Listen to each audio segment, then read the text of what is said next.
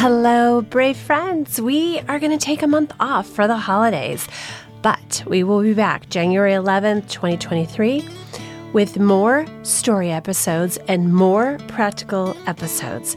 So make sure you're subscribed so that you do not miss a thing. And if you would like to submit a story for the podcast, we would love to read and potentially produce it as a story episode in the new year.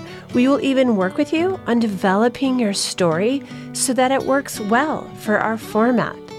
What I need is a story about a day in the life of extreme caregiving, 500 to 700 words. Take us into a moment, a day, an experience, a victory, a defeat that demonstrates what you go through, what you have gone through as a caregiver to a child with unique needs or mental health needs or extreme needs, be it medical, psychological, or behavioral. We want to raise awareness and activism around extreme caregiving and tell brave, inspirational stories. Can you help us?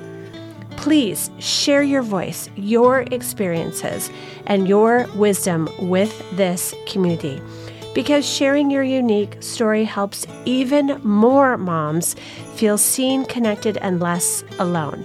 Have a beautiful holiday, and we will see you and hopefully hear more of you in the new year.